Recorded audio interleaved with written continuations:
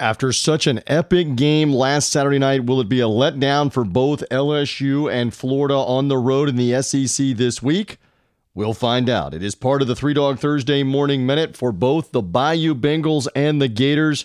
They will be traveling on the road. LSU will be at Mississippi State Saturday afternoon as almost a 20-point favorite in that matchup.